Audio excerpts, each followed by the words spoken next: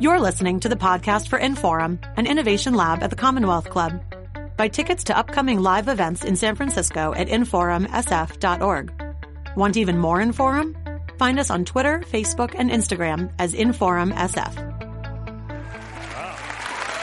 Goodness.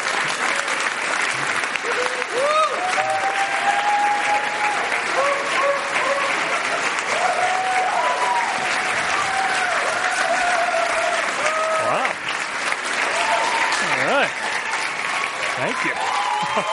Thank you. Wow.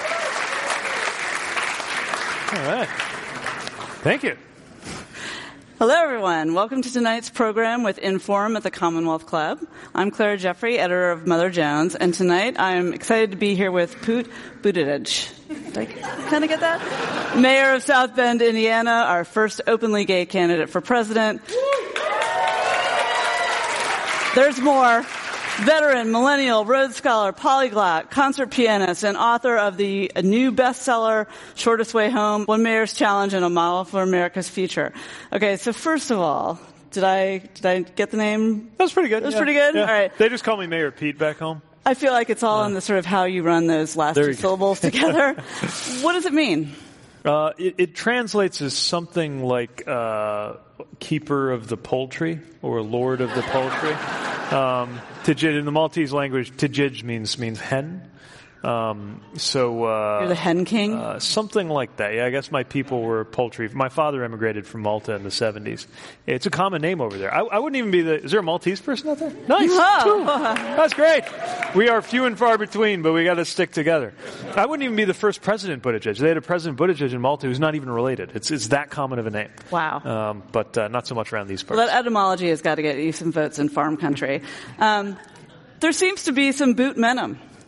We'll dive back into the specifics, but make your 30-second elevator pitch for why Americans should seriously consider a young mayor of a small city for president of the United States. Yeah, so the basic idea is that our country is going through tectonic change right now. We can't pretend that we can reverse it. All we can do is try to master it and make it work for us.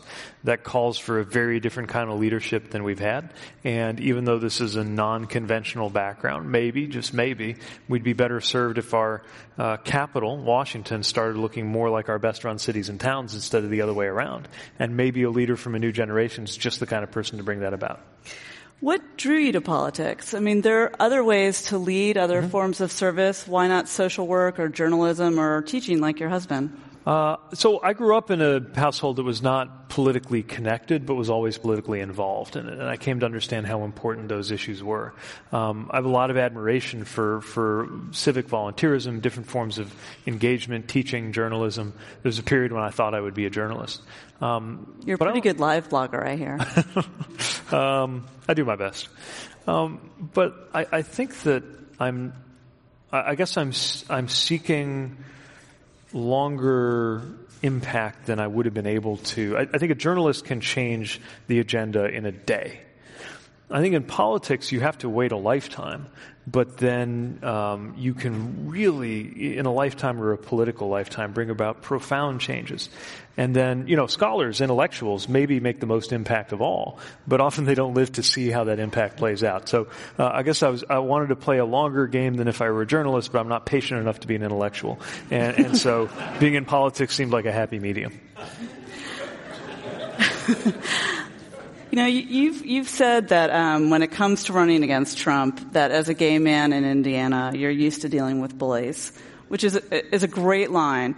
But you only came out even to family in 2015. Was knowing that you wanted to run for higher office part of the impediment there? I'd just like to hear about your journey.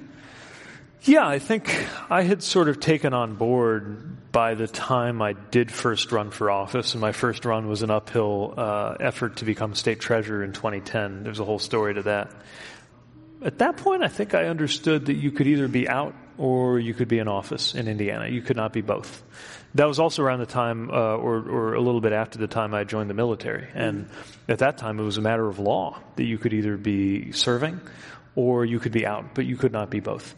And so I lived with that, and to some extent was okay personally with the fact that my job dominated my life so that I didn't have to feel so much what I was missing in terms of a personal life.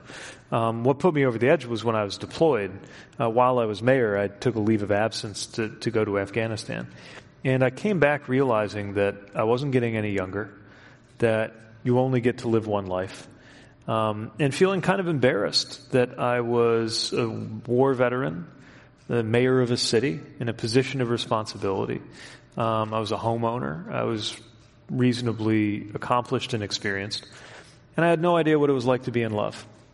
And I just thought I had to put an end to that. So it was awkward timing because I was up for re-election. But I realized it was time to come out. And then the only question was how voters would respond in my community, which was generally Democratic, but also socially conservative. Right. And they responded by re-electing me with 80% of the vote. So I guess they didn't care.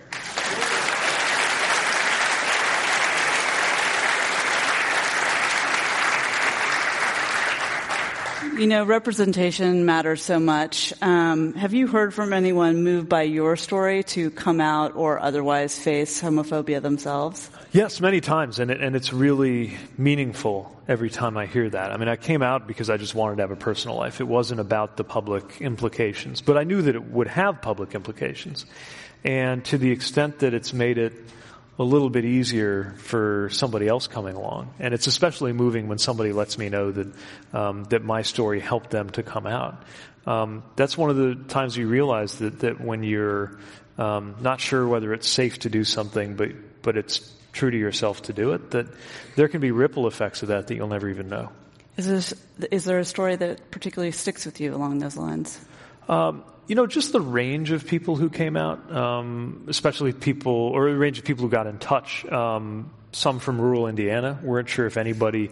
I mean, again, even I went to high school under the illusion that there were no gay students in my high school. It was like 1,000 students there. That's statistically preposterous, but to my knowledge, there were 0 out students. So you really think you're the only one.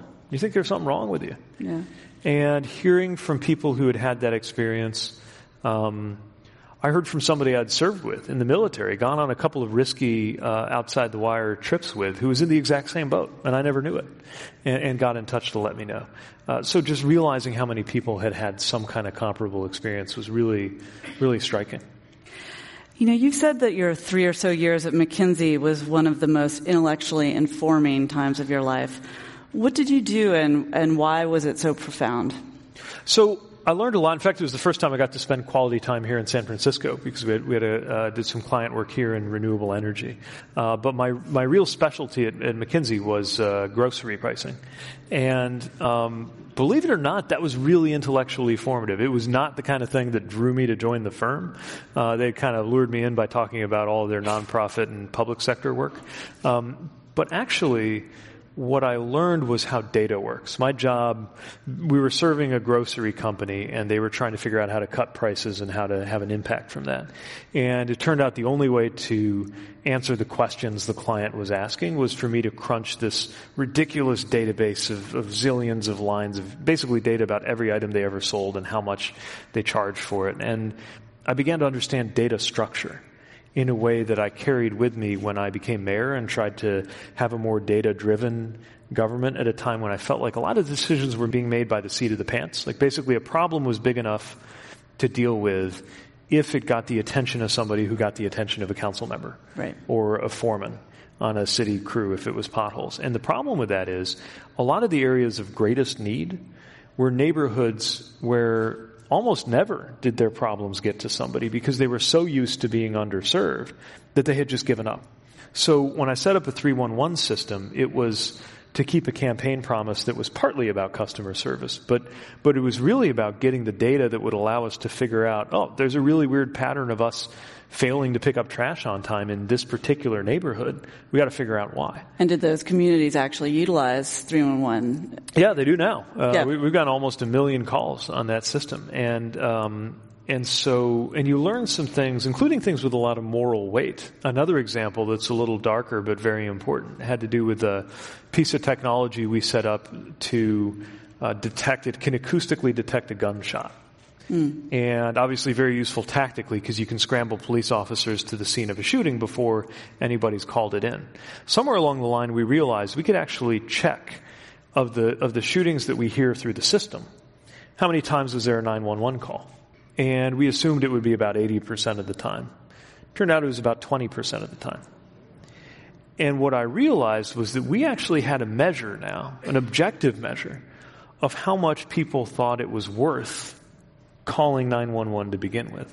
And because police sometimes project an air of omniscience, it's part of the job, when people heard a gunshot and didn't see a police car, they didn't think that we didn't know.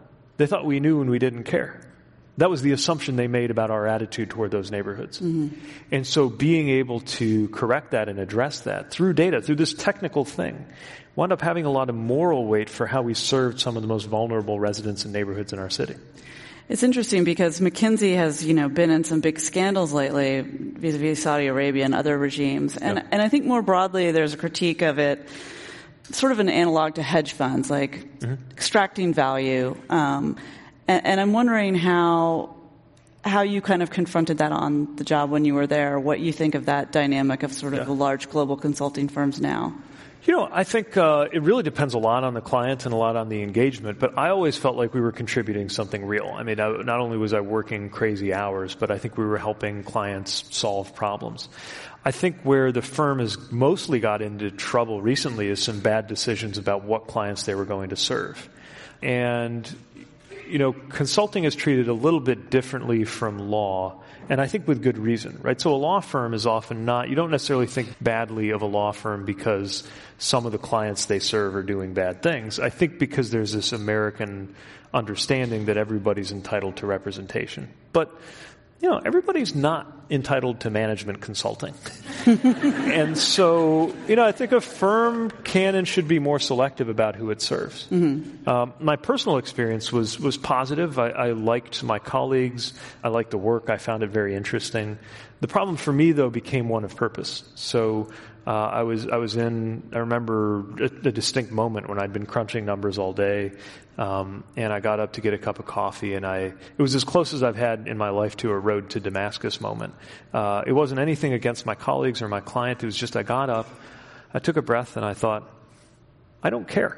I just didn't. It was not deeply important to me that this grocery company outsell that grocery company. And that was when I realized that client service wasn't for me. And again, that's not intended to be a knock on the people. Some people care enough because it's so important to them. Their professionalism is so important to them. Or maybe just the compensation. I mean, for whatever reason, you think it's worth it. But for me, I realized at that moment that I was going to have to find work that was intrinsically important, to care about things, not just because a client was paying me to care about those things, but because they mattered to me. And was it then that you enlisted? It was around that time that I was commissioned. That came about. There had been a family tradition of military service, and a lot of people I really admired at Oxford when I was over there had graduated from the academies. The Rhodes Scholarship almost always has people out of West Point or the Naval Academy or the other academies. And so I always kind of vaguely wanted to do it, but I always had some reason not to. I'm overseas. I'm in grad school. I got a busy job. But there was this kind of nagging question of why aren't you wearing your country's uniform? And the thing that really put me over the top was an experience when I took a few days off from my consulting job, rounded up some friends, and we went to Iowa to knock on doors for Barack Obama in 2008. And they sent us to some of the most low-income communities in south central Iowa. And I felt time and again, I'd knock on a door, somebody would come to the door who looked like a kid to me, and I was all of 25. And this kid would let me know that he was on his way to basic training or headed in the military. And I thought, how is it that this community is emptying its youth into these conflicts? And I can count on one hand the number of people I knew at Harvard who served. And I began to realize that I was part of the problem, especially having been reared on that tradition at Harvard, for example. You soak up the legend of the Kennedys, right, in the military service. I mean, that's something that George H.W. Bush or JFK would have done as a matter of expectation, that you went into the military, and that was when they began to get to know fellow Americans. It's how they wound up, on an equal footing with the son of a farmer from Indiana. And it had this leveling effect. And that really faded away, so that by the time after the Vietnam War, military service became less and less something that unified people across backgrounds, and more something that helped mark or accentuate those class backgrounds. And so I was not the scion of a wealthy family like the Kennedys or the Bushes, but I was somebody who had the advantage of that privileged education and realized that if I weren't as vulnerable to being called up as a lot of others, I was part of a problem. So I hear in that you see it as a symptom of income inequality, but also probably that military service has been and maybe still is a necessary marker for many who want to go on to high public office. Which was kind of pushing you more? Did you know even back then that you really wanted to go full force into politics? I was interested in public service by then, for sure. I'm not somebody who would argue that you need, it's a prerequisite that you need to have served in the military to be a good public official. I do think that it helps. I think that it's an example of where you commit yourself to something bigger than you. And it's an example of when you come to engage people with different backgrounds. I mean, in my vehicle, when we went outside the wire, we learned to trust each other with our lives. And we're talking about people with totally different political views than mine, racial backgrounds, people of different generations sometimes. And they didn't care if I was going home to a boyfriend or a girlfriend. They didn't care what country my father immigrated from. They just wanted to know if I knew how to do my job, and that was all I was worried about with them. And I think a lot about how that thickened my sense of being American. I also believe you shouldn't have to go to war to have that experience. It's one reason I think we'd be well served as a country to have more opportunities for national service. Do you think that should be mandatory? I think we could build it out as a social norm. First of all, we got to create enough opportunities for people to do it. But the kind of norm when you're 18 that you go do it, so that if you're applying for college, it's the first question in your college interview. And if you're entering the workforce, it's the first thing somebody would ask you about, so that it becomes something that's universal pretty quick. Okay, so you famously taught yourself Norwegian so you could read the books of an author that weren't yet in translation. Who was this author, and what was so compelling about him or her? Yeah, so the author is named Erlend Loe, L-O-E, and a friend of mine gave me this book called Naive Super, which is just like the book you need when you're trying to figure out what to do with your life in your early to mid-20s. It's very simple. It's deceptively simple. It's about this guy trying to figure out who he is. He makes a lot of lists. You kind of just have to read it. But so I thought, this is really good. It's funny. It's smart. And I also noticed that the language was very straightforward and simple for a novel. And then I thought, I want to read this guy's other stuff, but it was the only thing I could find in English. And so I had been studying Arabic, which is just this beautiful but maddeningly difficult language to study, and found that Norwegian is actually super, for an English speaker, really intuitive. The sentence structure is pretty similar to ours.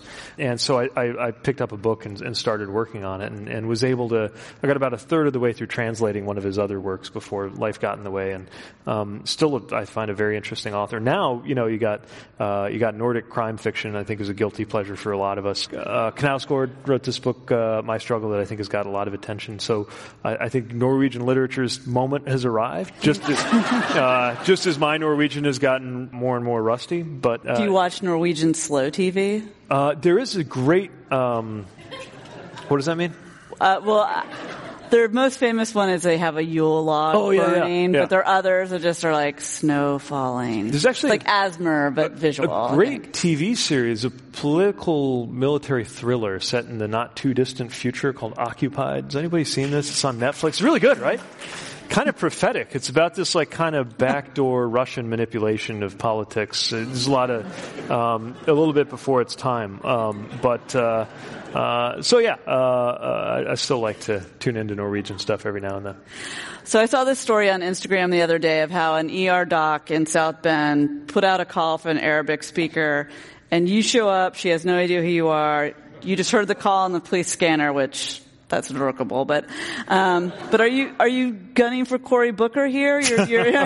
He's rushing into burning buildings. You're showing up in ER. So, first of all, my memory of that's not quite as clear as the doctor's was. I think it was a text, not as. I don't listen to the police scanner all the time, but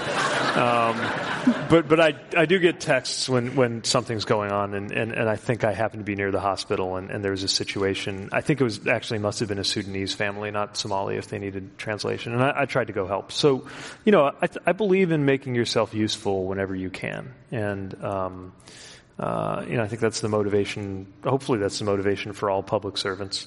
And for whatever choices we make in life, that you have so many chances to make yourself useful. And, whenever that chance arises, you gotta do something. So obviously you're a pretty smart guy. You've got Rhodes Scholarship, your love for James Joyce, even Finnegan's Wake, the whole teach yourself Norwegian bit. But America seems to be in a mode where it doesn't really celebrate so much either book smarts or common sense, at least with our current president. Okay, but the current president's also deeply unpopular. It's true.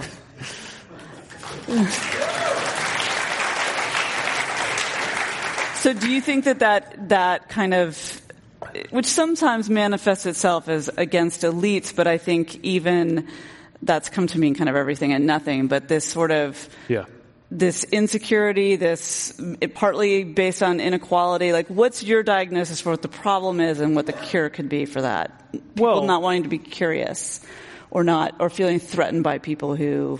For one thing, people have kind of been let down by experts.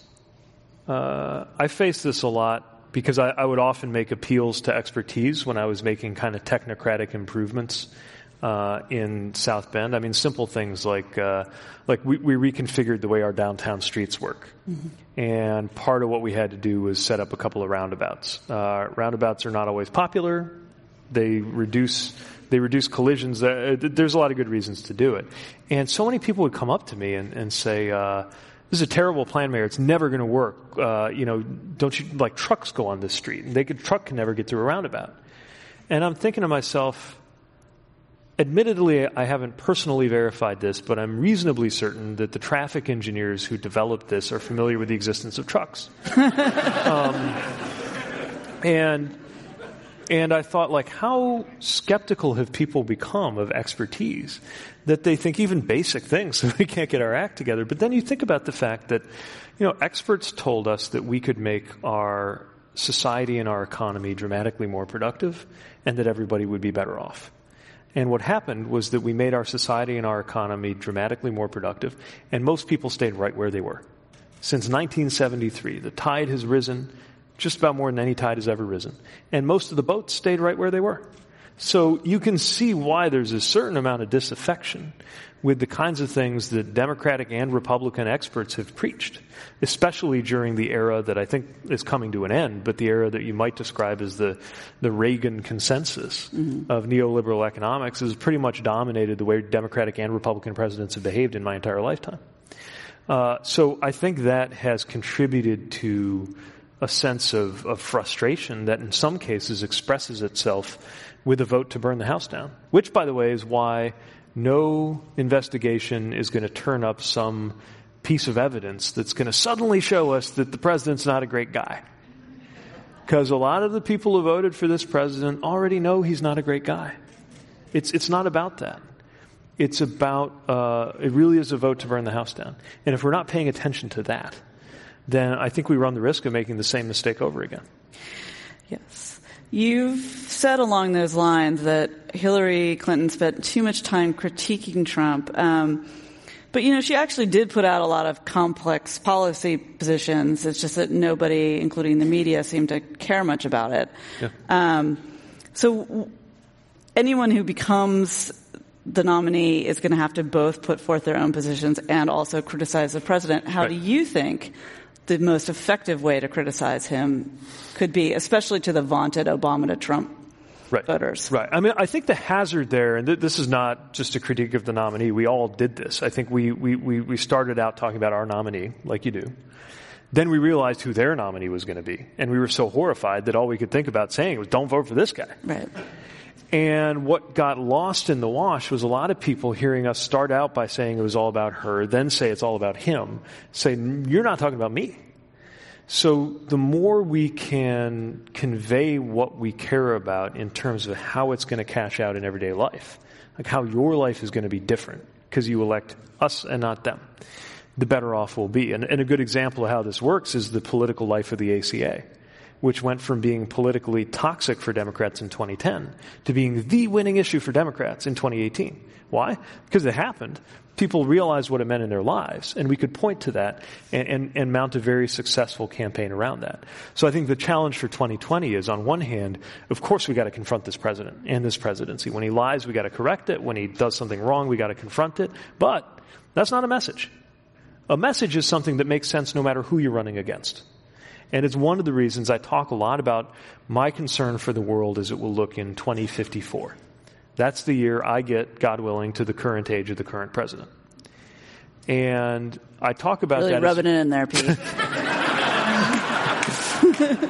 I just think it's important to remember that this presidency is going to come and go. And if our ideas are good ideas, we've got to have ideas that are a message that will make as much sense for 20, 30, 40, or 50. The problem with complex policy proposals, and we need them, obviously, and I'm a policy guy, but if we launch right into the PowerPoint and binders again, we are both too high and too low altitude. Too low in the sense that first we got to win the day for our values, the way I think conservatives largely did, tugging the entire carpet on which all the American political furniture was set rightward, so that even Democratic presidents were doing conservative-ish things for a generation. But also, we've got to be nearer to the earth and talking about everything we care about in the most concrete possible terms. You said that neither centrist versus leftist or capitalism versus socialism is the right frame through which to view liberal politics today. So I hear what you're saying, and yet I don't quite know what you're saying. What is the right frame? So look, people want to put you on a dot on a line because it makes it easier to report on politics. It makes it easier to figure out who to attack. Like, I get it. But I think that some of these spectrum analyses have become less and less useful in our current moment. The fact that right populism and left populism started to converge. The fact that a lot of people narrowed down their choices to Trump or Bernie. The fact that the president at least pretends to echo a lot of things that Democrats have been saying all along. The fact that criminal justice reform actually unites libertarians, young conservatives, and generations of progressives. All tell you that there is a great scrambling going on, some of which might be healthy, in our kind of regular battle lines of political ideology. I've also just noticed that voters aren't as ideological as we think. Appealing to independence has never been more important. It has also never been less related to ideological centrism. So the 90s formula was, we got to get through to the independents. We're on the left. They're somewhere between us and the right, so let's just go halfway there and they'll like us. And that worked as far as it went in the 90s. I don't think that works anymore. I don't think that independents are actually people who are strongly committed to being ideologically in the middle. I think they're people who have ideological threads from all over the place and really just want to know somebody who's going to be for them and don't have this kind of tribal loyalties that the rest of us have developed to our respective parties and movements.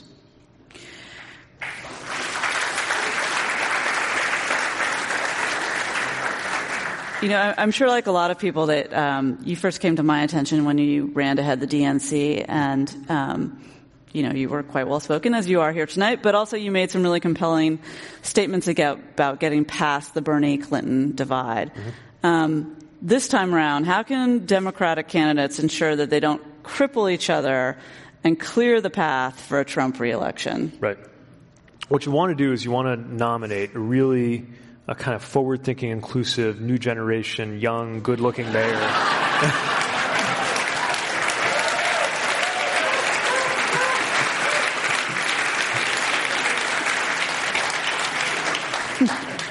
Look. I mean, one benefit.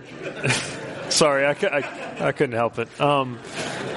One benefit of the current presidency is, if nothing else, I think anybody left of that, or just anybody who doesn't like what that's doing to our country, recognizes there's a kind of wolf at the gates, and that can be unifying, and it had better be, because we don't have the luxury of sniping at each other over the 20% of the platform that within our side we're not too sure we agree on. Knowing that the future of our republic, the character of our democracy, and the nature of American leadership in the world is at stake. I think everybody gets that, but now with the 10 or 20 of us, everybody's on their best behavior. It is going to be really important as this resolves into lanes and eventually hardens into a zero-sum competition, that we remember why we're doing this and that our values, at least generally speaking, are pretty well aligned. You're listening to a podcast of Inforum, an innovation lab at the Commonwealth Club. Support our podcast and find out about upcoming live events in San Francisco at inforumsf.org. One feminist writer tweeted about you that, I'll just read the tweet. I really like Pete Buttigieg. He is intelligent, he is decent, he is curious, but when he says, I think that policy matters, I'm a policy guy, but all of his policies are basically Warren's, except less specific and less progressive. I wonder why he's not working for her. Now, let me hasten to say that if that was said about a rising female star, there'd be really a ferocious outrage. But that said, if you were Mayor Pam, same exact background, would people take you as seriously? I don't know. I hope so. If there were a mayor with a similar record and a similar set of stances and a similar approach and a similar message, ideally from the industrial Midwest, who are seeking to do this, I would probably be following her. I think that sexism is still alive and well, and it affects our politics. And just because we're on the left side of the aisle doesn't mean that it isn't impacting politics on the Democratic side too.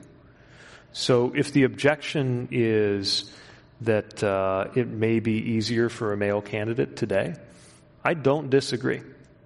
But I am who. If the objection is I shouldn't run because I'm a guy, I don't know what to say to that. I think it's more, not just about you, that women are looking forward to a female president, but also that, that now you've caught fire, Beto's caught fire, in addition to Bernie and Biden, that there are these great female candidates, and are they even being given a chance? And I'm just curious what you think about that. Yeah, I think everybody gets a chance right now. I think Democrats really do want to explore what each of our messengers have to say and those messages. And look, I don't think that my positions are quite the same as any of the others, but 80% of the message is going to converge. And that's a good thing.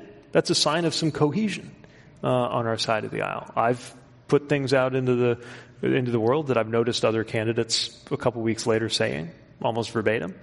And I'm not going to claim pride of authorship because it's not like I invented any of these ideas myself either. I think we're all seeking to popularize certain sets of ideas. And it's fine for us to compete over who's going to be best positioned to further popularize and then actually implement them. So in this vein of thinking, there's really no way that someone can clinch the Democratic nomination without winning over women, and particularly African American women. Yeah. How do you aim to do that?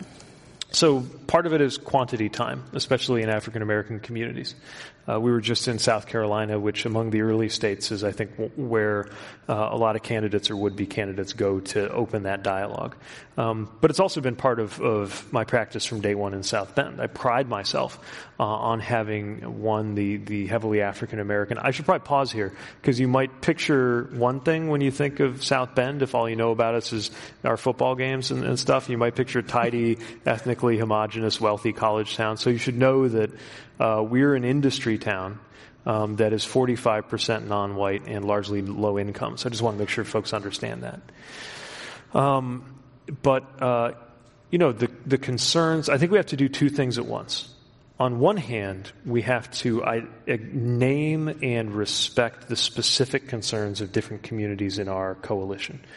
So women of color have different and harder outcomes when it comes to things like maternal and infant mortality, when it comes to things like pay equity, and we can go on down the list. And we need to name those and explain what we're going to do to make it better.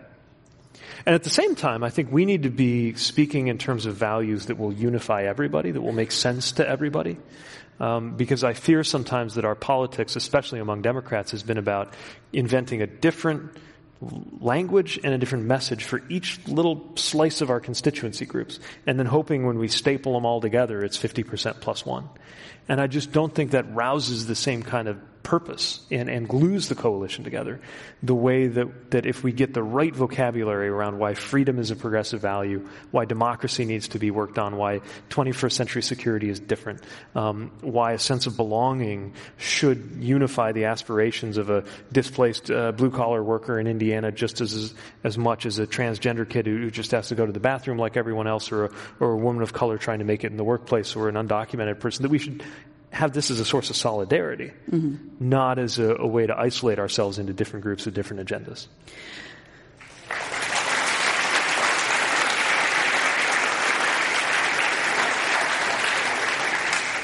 So as you just pointed out, Midwestern industrial cities are not the same as Midwestern farm country, demographically or otherwise. But for those Midwestern industrial cities, what are the issues that are most motivating to those voters? What do you see as their top concern? I think, like everybody else, people want to know that they're going to be okay. There's a need for security. And, it's not just that a lot of jobs are changing. It's that when your job changes, your identity gets thrown into disarray. And I think we've experienced that very acutely in the industrial Midwest. And I think when that happens, that can also leave people vulnerable to radicalization. I'm not saying that we can excuse racism in the name of economic anxiety. I'm saying that some of the anxieties that have arisen make people ripe to be targeted by efforts to radicalize them. The same as what happens in the Middle East. And in my part of the country, people are wondering whether they fit, whether they belong, and what they're supposed to do. Especially when they do all the retraining things that well-intentioned center-left programs, like some of the ones I'm running in South Bend, tell them to do. They do all the right things, and they still see their standard of living declining. And even if we figure out a way to keep the income level, which when we're working really hard at this we can do, by telling a machinist 16 years into his career that from now on he's got to be a nurse's aide. And it's a perfectly good career, but it's not how he understands how he fits into the world. Speaking to that lost sense of identity is extremely important, and it's only going to become more urgent as automation changes the way we relate to the world. In particular, changes the way we relate to the workforce. You just can't count on a lifelong relationship with a single employer to define where you fit into the world the way you used to. It's for some of us, but not for most of us. And if we're not speaking to that, then I think we're going to continue to see this kind of disaffection that has made people so ripe for the false promise being peddled by this White House that the solution is just to turn back the clock, that we can just stop these changes that are so disruptive for you, and we're going to make America great again. What does that mean? It means we're going to stop the changes so you don't have to change anything. And it's not honest. You can't have an honest politics that revolves around the word again.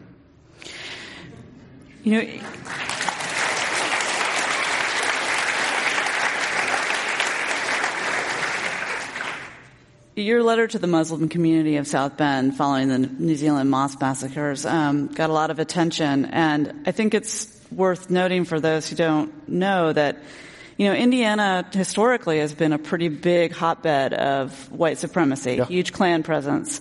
Yeah. Even with people not going, what are the methods you think are effective to fight that kind of ultimate radicalization, but also just the sort of white grievance culture that's going on now? Well, first it has to be confronted and called out as wrong. So as much as I'm talking about, dealing with some of these root conditions that make people vulnerable, you also just, anytime you see it, this is not a question of fine people on both sides. This is a question of right and wrong. And you have to name it as such.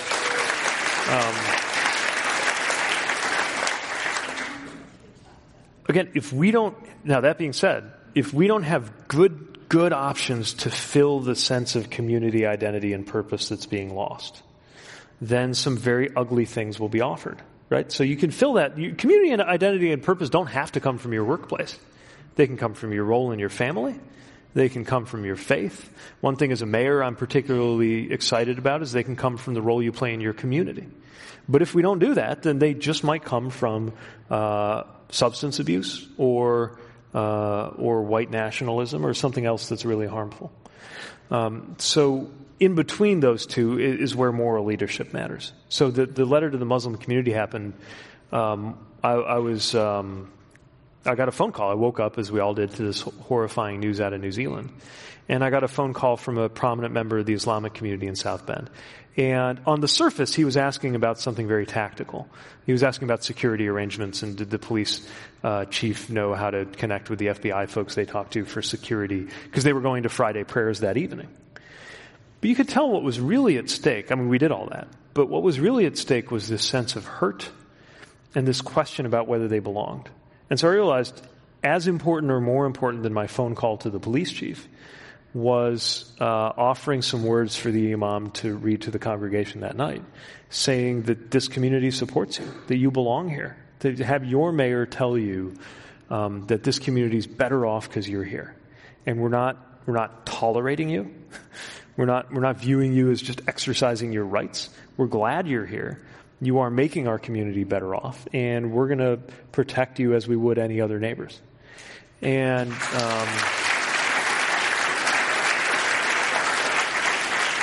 and it's just the latest installment in a kind of long re-education I've gone through on what public office is about. Because, of course, as a consultant, I came in wanting to parse the 311 data and do the metrically countable government things. But there's really three parts to executive jobs in government. It's that, capably running an organization. It's implementing good policies. That's the part that overlaps with what legislators do most. And then it's this other intangible thing of calling people to their highest values that I think we see missing so horribly in the White House. And that's as important a part of the job as the policy decision making. And it took me a while to accept that as a mayor who was into, tactical things that I could study and measure and count. But what I've learned over the going on 8 years in that job is that sometimes that's actually when you earn your paycheck. That's when it matters that it's you and not somebody else in that job.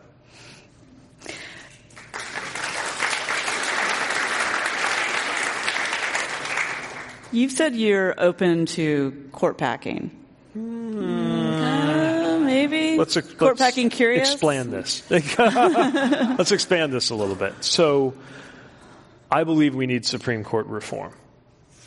My idea is not that the thing we need to do is throw some more justices on there to pull the court to the left because it's too conservative, even though it is too conservative. Because if you do that, somebody else will do the same thing. My point is we need to do something to make the Supreme Court less political. So I'm trying to open the debate on structural reform. There's different versions of it. The one I find most attractive is, and there will be an article on this soon, I think, in the Yale Law Journal, is a structure where you have 15 justices.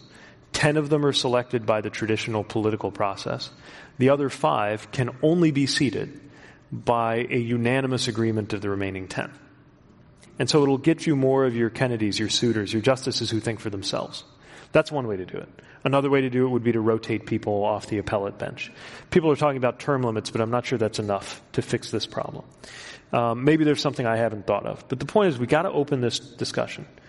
And for those who think it's a little radical, I would say, first of all, there's some people think you can do this without touching the Constitution, that it can be done statutorily.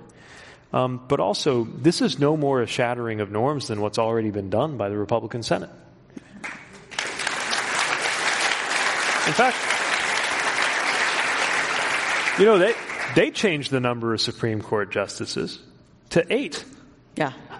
And then changed it back once they took over. Yes. We don't have that much time left, so I'm going to just hit you with a few quick ones. Are you Medicare for all or Medicare for anyone? I don't know what you mean by Medicare for anyone. I believe in Medicare for all. I think the way to get there is to make a version of Medicare available on the exchanges. And if people like me are right that that's going to be a more cost-effective way as well as an easier way to get covered, then that will be the glide path. Look, I believe in Medicare for all. I just think any politician who lets those words escape his or her lips, ought to have some account of how you get there. And that, I don't know if that's what you mean by Medicare for anyone, but that's my idea of how you could opt into it if you want. Yeah, and then Medicare slowly... for all who want it as the pathway to Medicare for all. Okay. Most presidents get to do one or two really big things in every 4-year term. So what's your day one top priority, given the world as you know it today? It's democratic reform. It's the condition of our democracy, because every other issue we face, every policy issue, of which I believe the most urgent is climate, every one of those will not get solved properly as long as our democracy is this twisted. And so a package of reforms resembling H.R. 1 that was passed in the House but will die in the Senate, probably, which, among other things, contains the role of dark money and makes it easier to vote and to register to vote, should be coupled with other moves like serious action on money in politics, redistricting, perhaps the Electoral College, which I think needs to go. And not because I think you can do this in a day or even in one term, but because we've got to initiate those reforms before our democracy gets so twisted that we can't fix anything. So we'd like you guys to present Pete with your own questions. There'll be mics kind of passed around. So let me just ask one quick question while they're getting out there. I've noticed that the female candidates have made a point of nodding to a policy proposal by one of the other female candidates in particular that they like. So I'm just wondering, what is a policy proposal that someone else has put forward that you particularly admire? Oh, there's tons of good ideas out there. I mean, I love I think the wealth tax idea makes a lot of sense. I don't see how we get our revenue problems fixed without doing that. I think that worker representation on corporate boards is very attractive. I think that the baby bonds concept or some kind of way to deal with liquid asset poverty is really important. I mean, everybody's brought forward good ideas. And I don't pretend to have invented any of the policy ideas I propose. I think my job is to vindicate them and help them gain purchase in the political space. Okay, so guys, now we're going to do audience Q&A. I will just say, as always, this is for questions, not statements, not speeches. So please keep it short and with a question mark at the end so we can get to as many as possible. Folks with mics are going to be coming around. We've got a question in the back for you. I got a quick foreign policy question. Senator Bernie Sanders seems to be the only politician whose perspective of the Arab-Israeli conflict is outside the mainstream political consensus. Are you an insider or an outsider? I'm asking if you have a different perspective as compared to other politicians and in comparison to Senator Bernie Sanders. Yeah, I may not be fully conversant in his particular perspective, but I'll share mine. I was in Israel not long ago, and you come away with as many questions as answers. On one hand, you witness the achievements of that society. And on the other hand, I met nobody who could explain to me, in the absence of a two-state solution, how they can be a Jewish state and a democratic state for much longer. These issues are being robustly debated, among other things, by Israelis, increasingly being robustly debated among the American Jewish community. And we need to be able to have a robust debate which recognizes that support for the U.S.-Israel alliance does not have to entail support for the Israeli right wing. And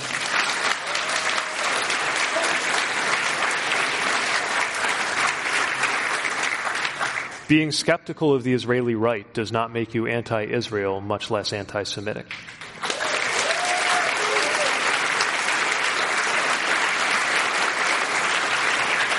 I will also say that as we have that debate, we have a moral obligation to make sure that we're doing it in a way that never, intentionally or unintentionally, echoes some of the ugliest stereotypes that have been hurled against Jews in America and elsewhere around the world. And that's really important too. I'm very intrigued, as you're a data-driven mayor. I've never met or heard of a politician that has used data to make decisions. So I'm very intrigued. Now, I'm asking you a question two-part. One, We have a very large homeless population that is substance addicted here. Yeah. And we have a very large budget to address 7,000 homeless. Most have substance abuse issues. And every year we give more money to this issue and we end up never, ever seeming to solve it. Right. Do you have any ideas how you might come and help us with, I'm serious, because we need data-driven methods because we have 72 nonprofits. Right. And nobody is accountable. And I'd like to know how you can help us. Well, I can't claim to have solved either the problem of addiction or the problem of homelessness, but I will say we face it too in our community at a different scale, but at an alarming scale all the same. And the good news is I think we have become a little more enlightened in understanding the extent to which addiction is a medical issue instead of treating it simply as a moral issue. And as you know, when it comes to the homeless community, there's also a pretty jarring overlap with substance issues and then with mental health diagnoses. We clearly have a system that, first of all, is just under-resourced when it comes to mental health capacity. We're also still coming around as a society in terms of recognizing how we can treat addiction. What we do know is that some things work. We know that permanent supportive housing works.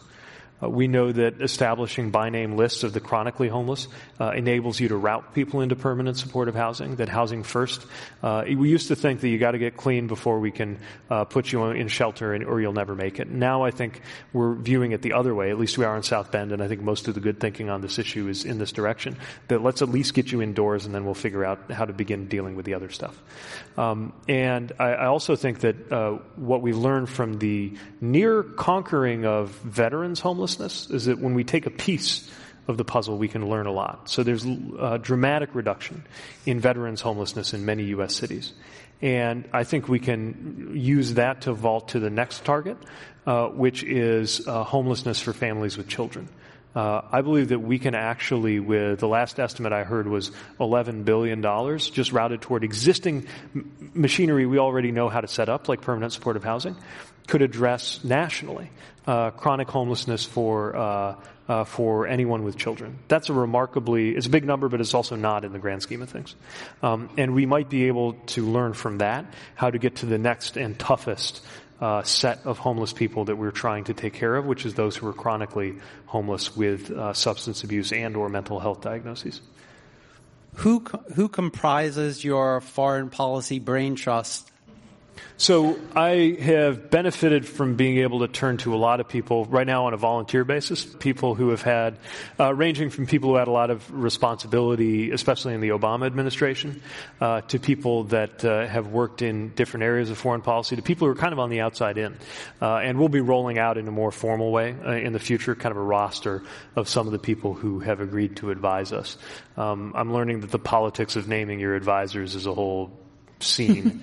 And so I want to make sure I don't complicate somebody else's career by rattling off the names before we publish a list. But what I will say is that I'm looking for, I care about experience, and I want to talk to people who have confronted these issues from positions of responsibility in the U.S. government. But I do believe that the concern about what's sometimes been called the blob, the foreign policy establishment, and the groupthink that can come out of that, I think that concern is justified, especially at a time when neither party, candidly, has figured out its foreign policy since the Cold War. Right now the U.S. doesn't have a foreign policy at all. Frankly, Democrats still haven't quite figured out what our doctrine is. I think the rudimentary elements of it are that all of our decisions around especially anything like military intervention, but any big decision, is rooted in core life and death American interests. But that we vet what we think we're doing in American interests against American values, because every time we've thought that we could do something for American interests that was against American values, we were wrong. And then we recognize that at any time we responsibly can, any action we take to defend our interests in accordance with our values is done in consultation and cooperation with American allies. You add to that the famous foreign policy proviso. I would call it the Obama proviso, which is don't do stupid shit. And you have the basic left and right boundaries of a foreign policy approach for the future.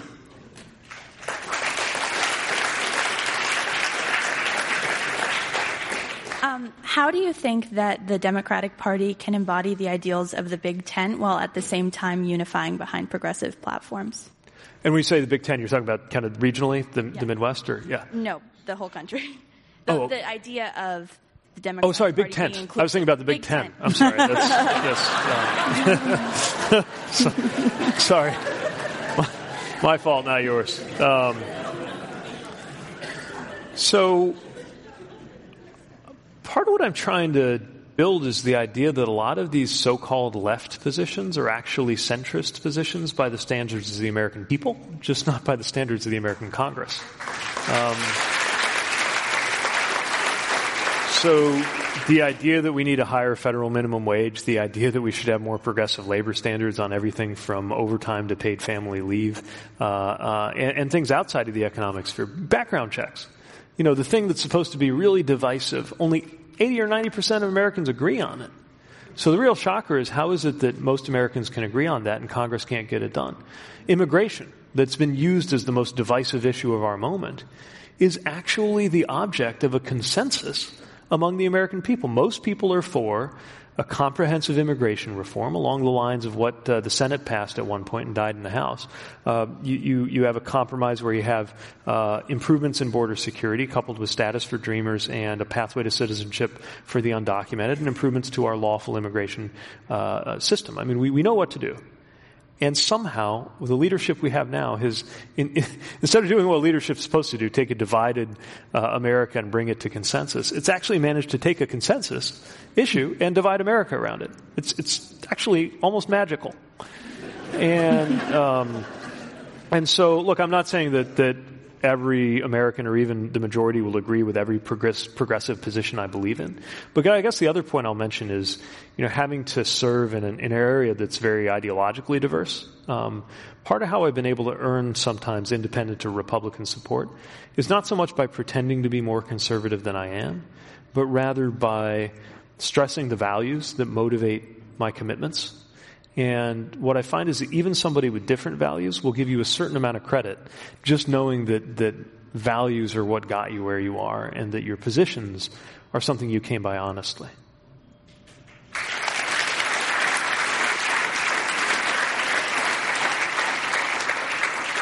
We're all the way in the back.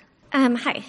I was a little confused by your Medicare for all / anyone answer, so I just was hoping for a clarification. Sure.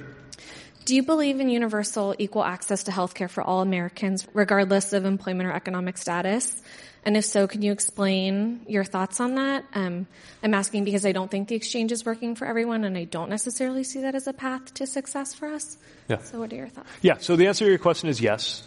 And the reason I talk about a Medicare for all who want it pathway is I don't believe this is something that can just be converted overnight. I believe that two things need to happen to improve healthcare efficiency and cost in the country. One set of things is kind of technocratic under the hood. You think about things like if you ever had the phrase prior authorization thrown at you while you're trying to get something done medically, right? Things like that should not be touched by multiple human hands. They should be automatically dealt with. And even within Medicare, we got a lot of inefficiencies there that need to be dealt with. So that's one set of things that's probably not as ideologically freighted, but we really need to do. Even in a single payer environment, it won't be enough if we don't fix that. But secondly, I believe we need to make it a matter of principle that everybody should be able to be covered. And you're right, the exchanges are complicated and they can be frustrating and they have not taken care of everybody. I think we're dramatically better off than we were before.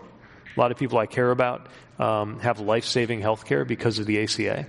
But it's not enough. That's one of the reasons why I believe a very inclusive and generous Medicare-style public option that everyone can buy into is the start. I believe more and more people will buy into it. I suppose we're daring the corporate world to come up with something better, but I don't have high expectations. So I think what will happen, if we get it right, is that will become the preferred plan and eventually the single payer in our payer environment. And there will always be, even in places with outright socialized medicine, there's still a private market that's kind of a superstructure on top of that, and that's fine. But for our core needs, for our primary health care, we can't keep relying on the tender mercies of the corporate patchwork system that we have today.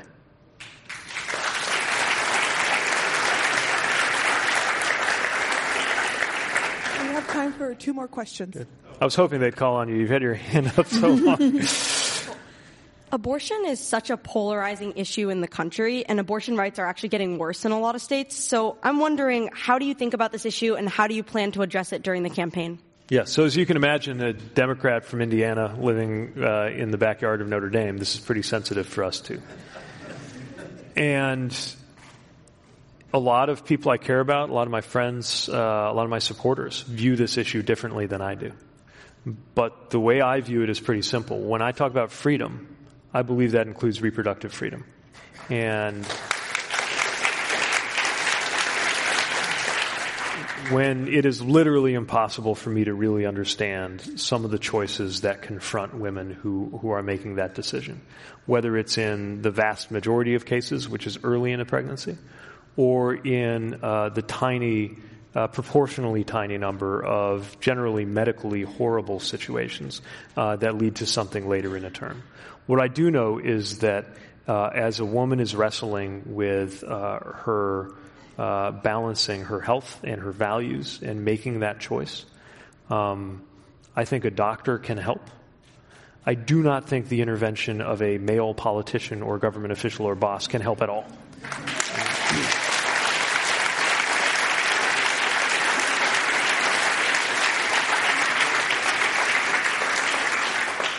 And we've got just one last question for you. Great. One more foreign policy question, particularly with the last couple of weeks. What is your thoughts of Brexit and then UK's relationship with Europe and UK with the US? So you could argue that what's happening in Europe prefigures what's happening in the US often, like they're just kind of a beat ahead. I mean, I first noticed it in terms of style, like a font that catches on in England will be cool here like 18 months later. Unfortunately, Know Nothing populism seemed to follow the same pathway. And there's something to the idea that Brexit was a harbinger of what was about to hit us here in the U.S. Doesn't seem to, I mean, it's not really my place to tell the UK what to do, but it doesn't seem like it's making them any better off. I hope that they will find their way toward being able to reevaluate that and maybe put it to the people again, because I think you shouldn't let pride get in the way of reconsideration. If I did that, I wouldn't be a very good mayor. And I think the British people may have a chance to, may now that they're staring down the barrel of it, may realize that this is not what they thought it would be. Either way, the U.S.-UK relationship is going to be extremely important on everything from trade and culture to security cooperation, and I don't think that changes. But everything from complicating their border with Northern Ireland to wrecking their role as a kind of gateway in the financial sector to Europe is going, in my view, to make things harder for them. And I hope that they can find some way to reintegrate or to reevaluate that decision. Now, I will say, if Europe, even though there's some things going on in Europe that we don't want to happen in the U.S., especially in kind of rightist populism and certain forms of nationalism, they are demonstrating a very interesting track record of electing heads of state in their 30s. And that part I'm on board with.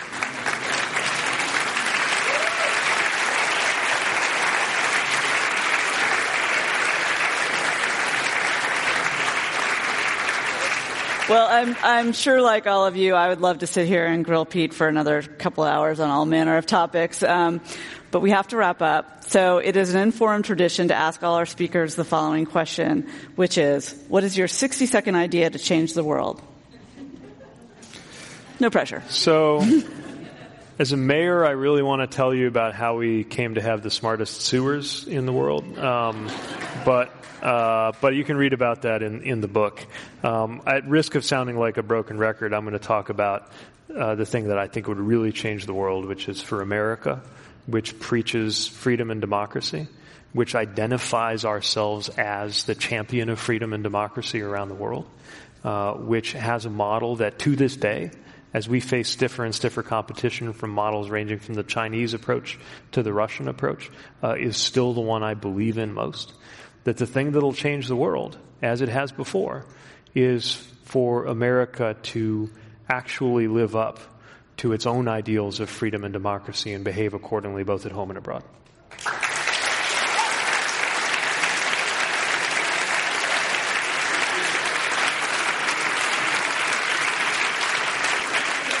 you, Mayor Pete Buttigieg, for joining me at Inforum at the Commonwealth Club, and thanks to the audience listening and watching at home as well. I'm Clara Jeffrey, editor of Mother Jones. Have a great evening. All right. Thank you. Thanks a lot. Thanks so much, yeah.